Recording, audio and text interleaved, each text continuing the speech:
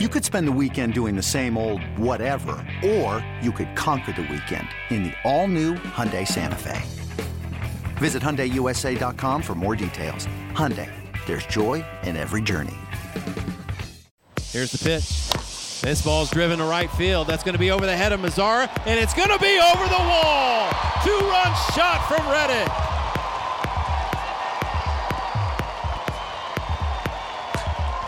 How big was that? Josh Reddick falls behind in the count 0-2, gets it back to 3-2, and hits a laser to right field. This is another Astros podcast. 1-1 to Alex Bregman, the pitch.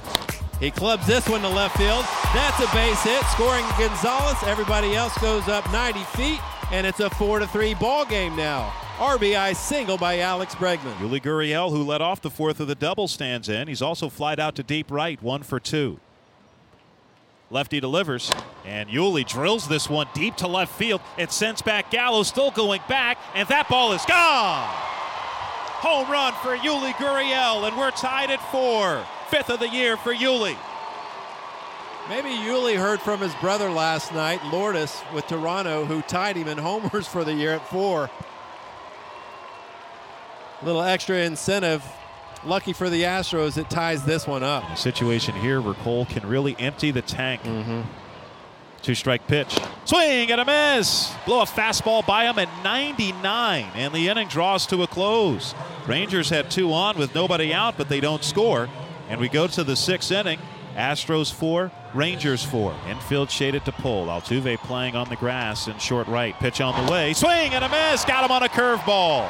And the inning is over. Big strikeout for Harris. Works around a couple of base runners. And we head now to the 7th inning. Astros 4, Rangers 4. Colin McHugh. 2-2. Got him. Strike 3 on a curveball. As McHugh comes in and gets his 3 men. And we'll go to the 8th inning. Still tied with the Rangers at 4 apiece. Big right-hander comes set. The 1-2. And Gaddis lines this one in the right center field. DeShields gets there, makes the catch. Altuve tags. He will score. Gurriel goes to third. Sacrifice fly for Gaddis. And the Astros lead 5-4. Beautiful situational hitting for Gaddis. Got a pitch up in the zone. Did not try to pull it. That's a sure way to roll over on a ball. High fastball up and away, not even near the strike zone. Drives it to right center to get that run in. That's how you pick up RBIs. That ball was hit hard. Giles set. Here's the 0-2.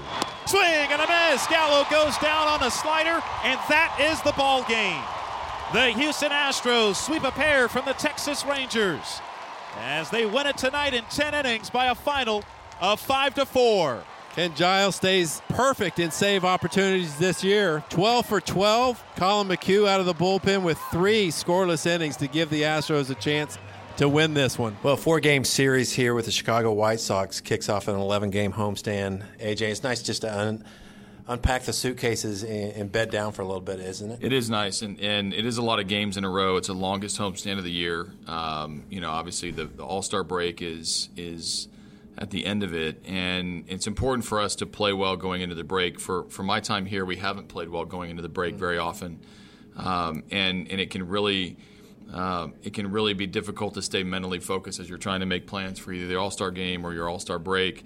We've got some baseball to play, and we got some teams that we can beat, and we have some important games ahead of us. Yeah, I always thought this was the toughest stretch, the 10 games before the All-Star break, if you weren't really mentally sharp. And you can take advantage of teams that aren't. You can, and you certainly playing at home, we can be the aggressor a little bit. And there are teams that we've played well against. The White Sox, we did a great job at their place in a 3-game series, outscoring them, close to 30-2.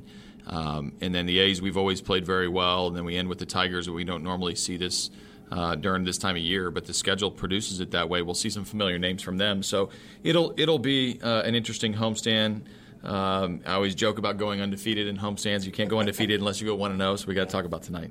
Okay, maybe some injury updates with McCann and Correa? Yeah, McCann's doing well. He's here at the ballpark and is in great spirits because of the news that he got that things went as planned, if not better than planned, and he had surgery, and now we'll have some rehab to go through. He's out for the foreseeable future. Everybody wants a timeline. I don't have one. We're not going to know until things get underway, other than we know it's longer than a month, and hopefully not too too much into the latter part of the season, but it is what it is. Correa is still day to day and increasing his activity every day. He's not going to make the 10 days that we originally talked about, where he would be activated on Friday tomorrow. He hasn't started baseball stuff.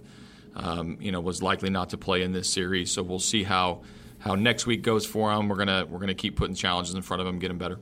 Notice with Carlos Rodon pitching for the Chicago White Sox tonight, AJ, you got a lot of righties in there, including Bregman at shortstop. So Gonzalez out of the lineup, but you get Tyler White in there. Yeah, Tyler White has a couple home runs against him and is a really good hitter when it comes to handling left-handed pitching. So I like that matchup. I also need to give Marwin a mental day off. He and George are probably going through the biggest sort of peaks and valleys of performance for them. And even though Carlos is out, and usually I play Marwin at short, it's time for him to have a day off, which reconfigures the whole infield.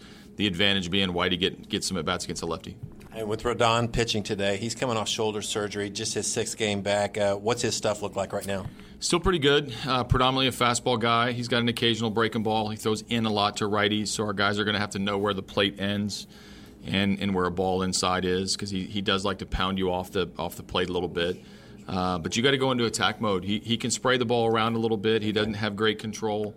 Their pitching staff in general, is very high in the walk category. So be ready to hit every pitch, but don't try to swing at every pitch, because chances are there's going to be a lot of balls outside the strike zone. All right, AJ, you promised an undefeated homestand. Good luck.